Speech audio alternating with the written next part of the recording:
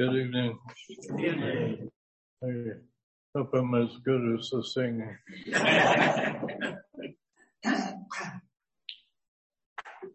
We'll begin John, pick up some John, chapter 19.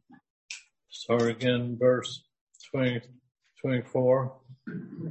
I was going to be teaching on this during a worship service, but as I studied it more and more, it got too long, so I wanted to save the people in the worship service from me going on and on. So this is what I got tonight. Therefore, let us not tear but cast lots for it. Speaking of the garments that Christ will wear, whose it shall be, that the scripture might be fulfilled. They divided my garments among them. For my clothing, they cast lots. We're talk about what they just sang about, our friends just sang about, because Jesus was in the middle of this gospel presentation. It's about Christ, thinking about these particular verses. They cast my garments, cast lots for my clothing. Their clothing was fulfillment of Psalm 22, 22:18 says, they divided my garments among them. For my clothing, their cast lots. Jesus died naked on the cross. So Jesus died naked as for the shame which he bore for our sins. At the same time, he was the last Adam that provided clothes for the unrighteous.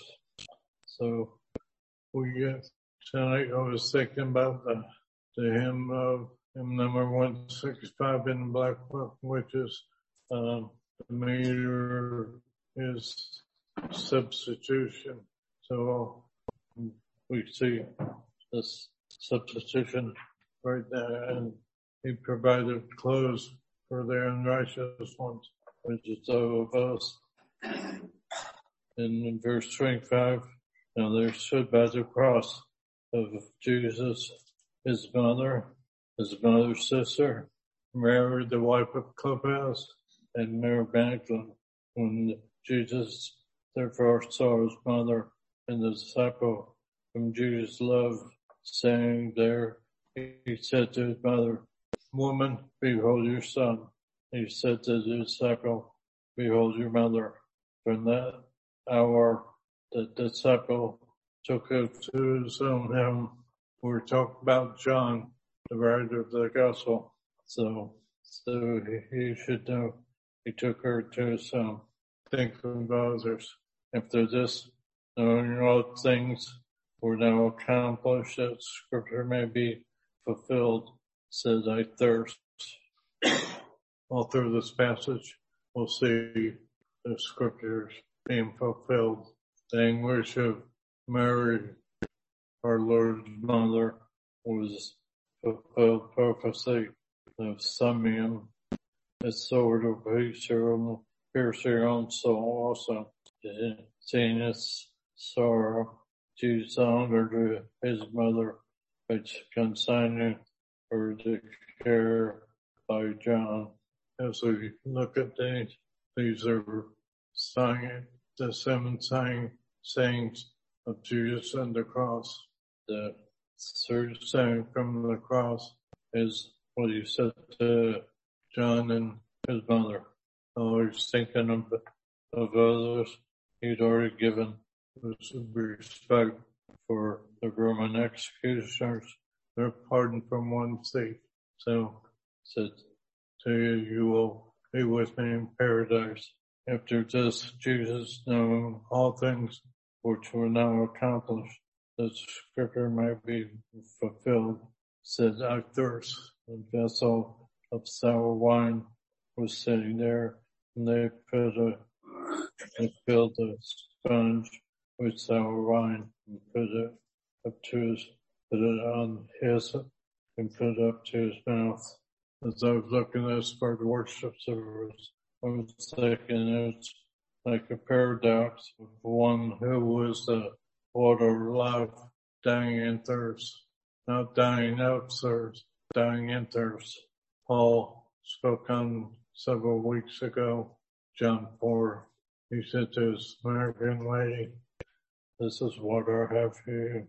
He put the blood on hyssop, put it up to his mouth, giving him wine at this moment was a fulfillment of Psalm 69:21. They said he gave him gall to drink or vinegar drink. So throughout this passage, we see different prophecies being fulfilled.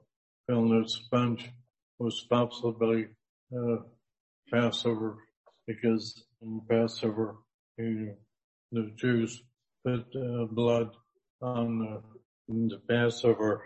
In Exodus 12 says they put the blood on the hyssop to signify which doorpost they should not the avenger should not enter, because Jesus dying for us is as a Lamb of God.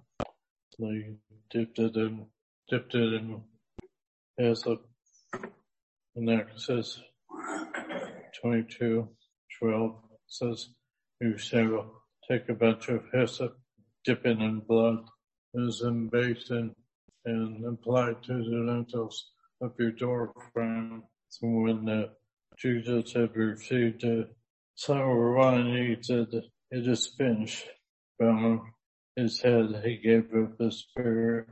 It is a little short word, 2 letters. It is finished. He's speaking of over complete redemption.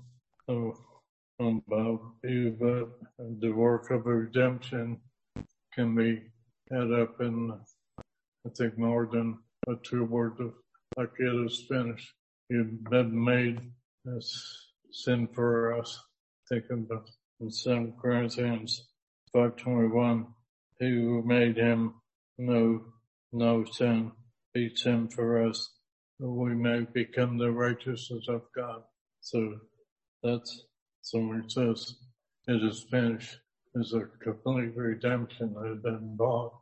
From the moment of his death, Jesus remained as one who gave up his life. A lot of times you hear people talk, who killed Jesus? Was it Romans? Was it Jews? Truly is him giving off his life, as he said in John chapter 10. So when he received the sour wine, he said it is finished. Going ahead, he gave up his spirit. So speaking of this verse is finished. Well, tonight, that's all I have, so I'm finished. Dear Lord, we thank you for your dying on the cross for us. As we think of the Christmas season, think of the baby in the manger, but we realize that the baby would grow up to be our Savior. That's all I have for tonight.